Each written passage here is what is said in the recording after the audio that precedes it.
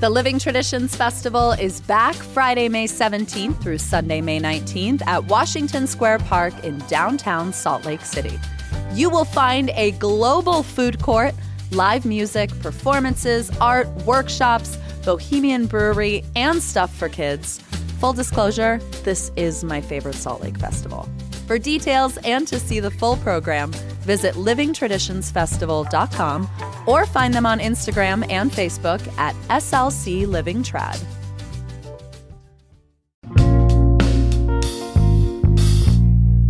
Here's what Salt Lake's talking about.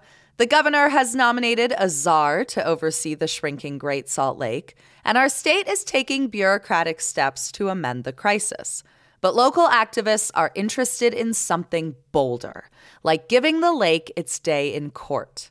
Last fall, I asked Grant Wilson, executive director of the Earth Law Center, how the movement for rights of nature could play out at our namesake. And he offered an interesting new lens for the crisis. It's Tuesday, May 30th. I'm Ali Vallarta, and this is CityCast Salt Lake.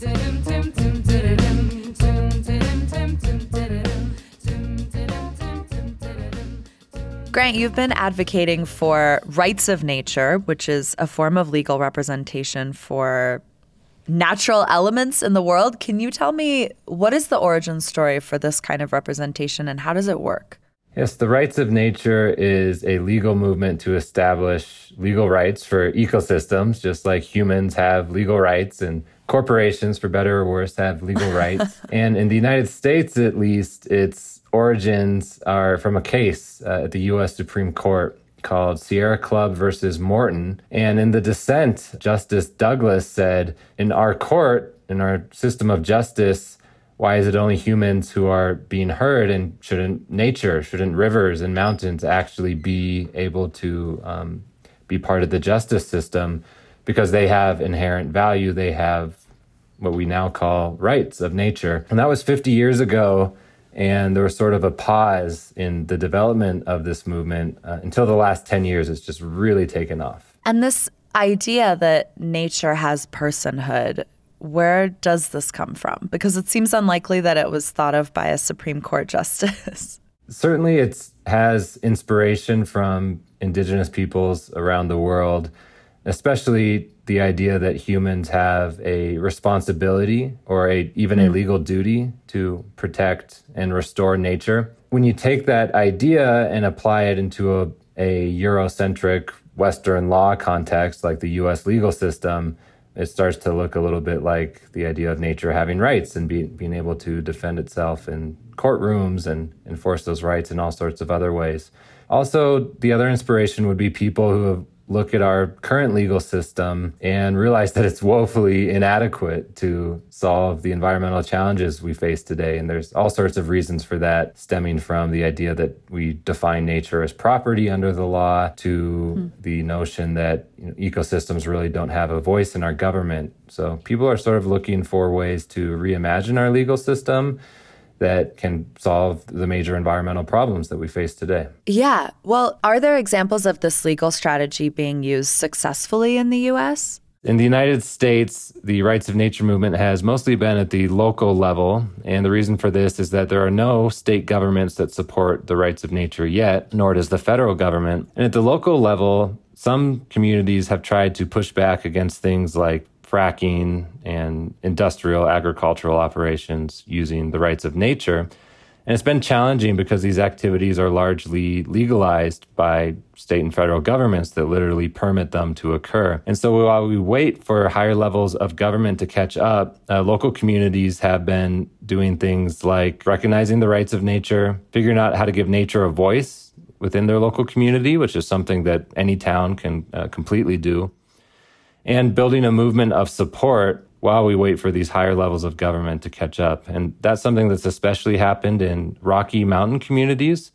Earth Law Center and Save the Colorado, amongst other partners, have been working with towns like Nederland, Ridgway, and Grand Lake, all in Colorado, to sort of pass these friendlier, movement-building type legal instruments on the rights of nature. And that's something that has had some success. It's interesting to me how often in conversations about the Great Salt Lake, which is impending ecological crisis. Some would say it's already an ecological crisis in Salt Lake. We talk about the lake often as a person. Like, someone wrote an obituary for the lake and there are poems being dedicated to the lake. And it is becoming sort of prevalent in people's minds. How could this rights of nature concept be applied to the Great Salt Lake? Many ecosystems have long been considered by indigenous peoples and non-indigenous peoples as being alive or living or having a spirit or personality. And when you think about that in sort of a relationship sense, it makes perfect sense. Yeah. But when you think about it legally speaking, to some people, it's new or unfamiliar. But there's lawyers out there, including in the Great Salt Lake region, who really want to figure out legal solutions to basically give the Great Salt Lake, in this case, a voice in government, because it is alive and it does have a voice if we listen, and we just need to figure out how to make that work legally speaking.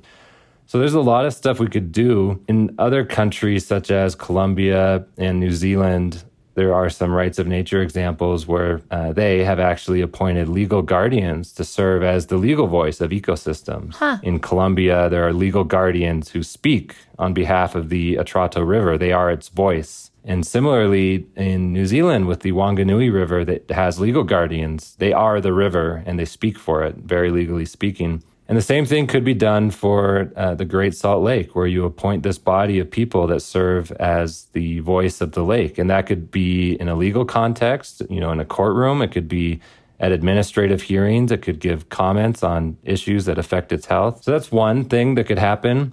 That's interesting. It's very interesting and exciting. And of course, you start talking about how to give nature a voice, and it becomes very complicated. Who speaks for nature and what are the protections and so forth. But I found if you just kind of go for it, you figure a lot of those things out as it happens. And then there's other things you could do. One more example is we all know that the Great Salt Lake needs more water. And what if the lake itself could own rights to the amount of water it needs to be healthy? So the rights aren't held by the government or other organizations. The lake itself holds rights to water and enough to restore itself to health and prevent this looming ecological disaster. That's something else that could happen.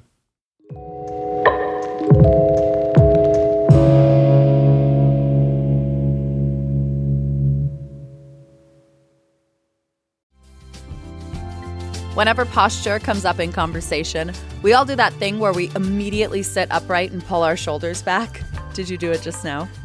I did a movement session with Chandler at Embodied Patience, and after a few gentle corrections, I was surprised to find sitting up straight is incredibly easy. Chandler's practice combines over a decade of study in yoga, Pilates, and the Alexander technique. So why should you invest in your posture?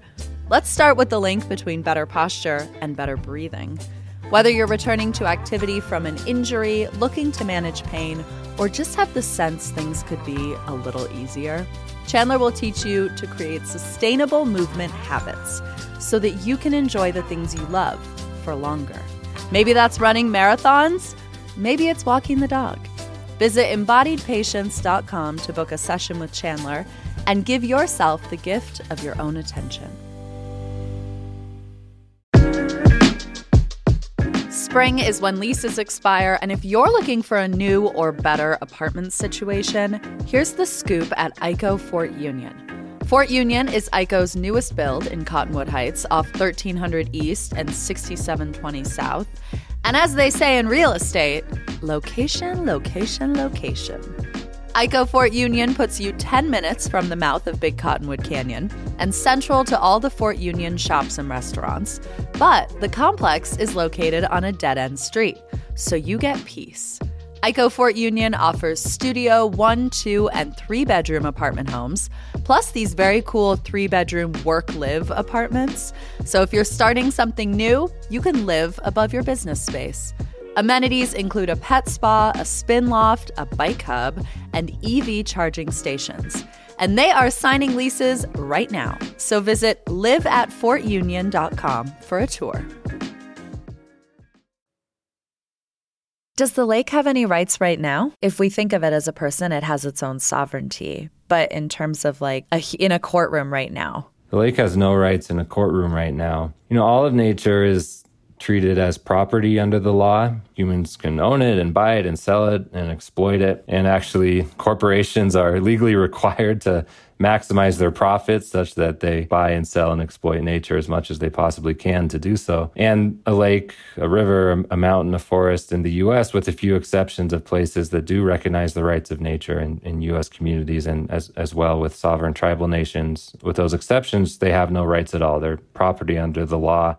They're a thing. And, that means its voice isn't heard, and there's just only so much we can do to protect it. Yeah. And I really think this mindset of, the lake is a thing, we own it, it's our resource, as much as anything is part of the problem. What are some of the pitfalls or potential setbacks of a rights of nature legal strategy? A few of the pitfalls of a rights of nature legal strategy are, one, enforcement is going to be challenging until there's state and federal support. So let's say the Great Salt Lake has rights and local communities recognize this however they see fit, and you want to enforce those against a proposed dam, let's say. That's going to be very challenging until maybe the state of Utah supports the right of local communities to pass rights of nature laws, or itself recognizes the rights of nature, or if there's some level of federal support. So the enforcement part can be challenging, which is why in the United States, sort of the strategy has shifted from not saying no to proposed projects, kind of this negative approach, but saying yes to rallying around the rights of nature, giving nature a voice, and sort of creating this cultural shift along with building a legal framework.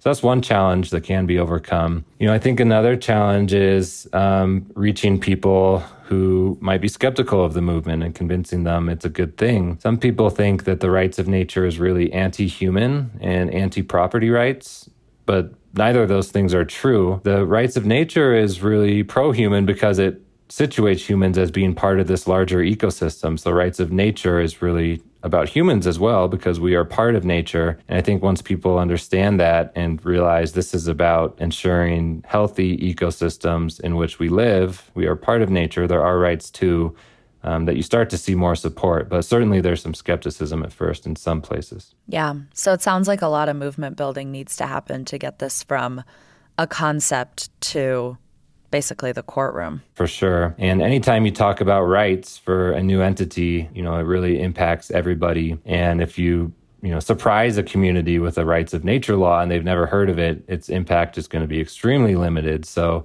I think part of the exciting thing about the movement actually, and the best use of it, at least in its early stages, is to start a community conversation about how do we treat nature? What would it mean for it to have rights? How can we speak for nature? And I think this is just a really deep dialogue and important one for any community to have.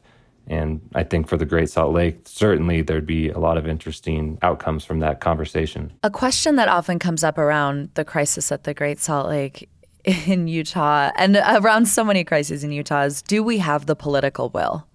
How can advocates sell our very conservative legislature on the idea that the lake deserves its day in court? Any advice? Sure. It can certainly be challenging, although you'd be surprised about who supports the movement. And there have been some very conservative communities in the United States that have looked to the rights of nature for help when traditional environmental laws have failed them because they see impacts to the communities they care about and feel like there's not enough tools to solve them. For Utah, I think focusing on this, vision of, what does the lake want? What is the lake saying? How can we listen to it? Is something that maybe anyone can get behind before you dive into all of the intricacies of rights. Once you dive into rights, I think you can overcome these challenges as well.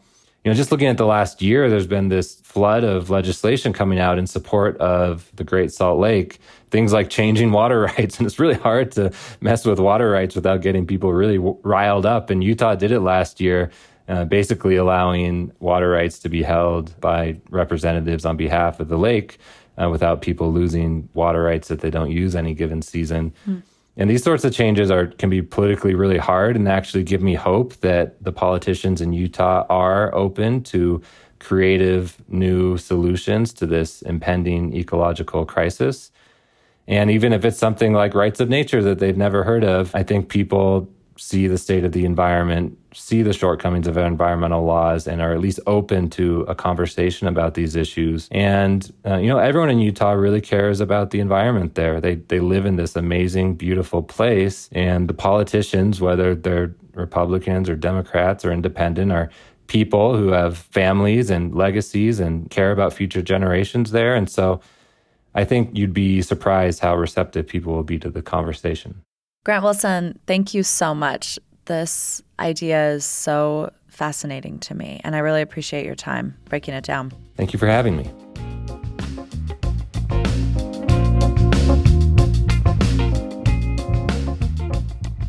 All right, I've got good news and bad news for you, friends.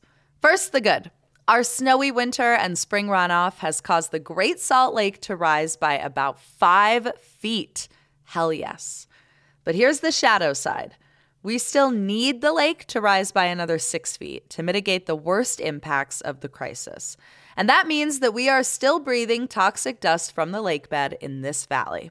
A University of Utah scientist told the Salt Lake Tribune's Leah Larson that it doesn't matter which way the winds are blowing, someone somewhere is being impacted by dust from the Great Salt Lake.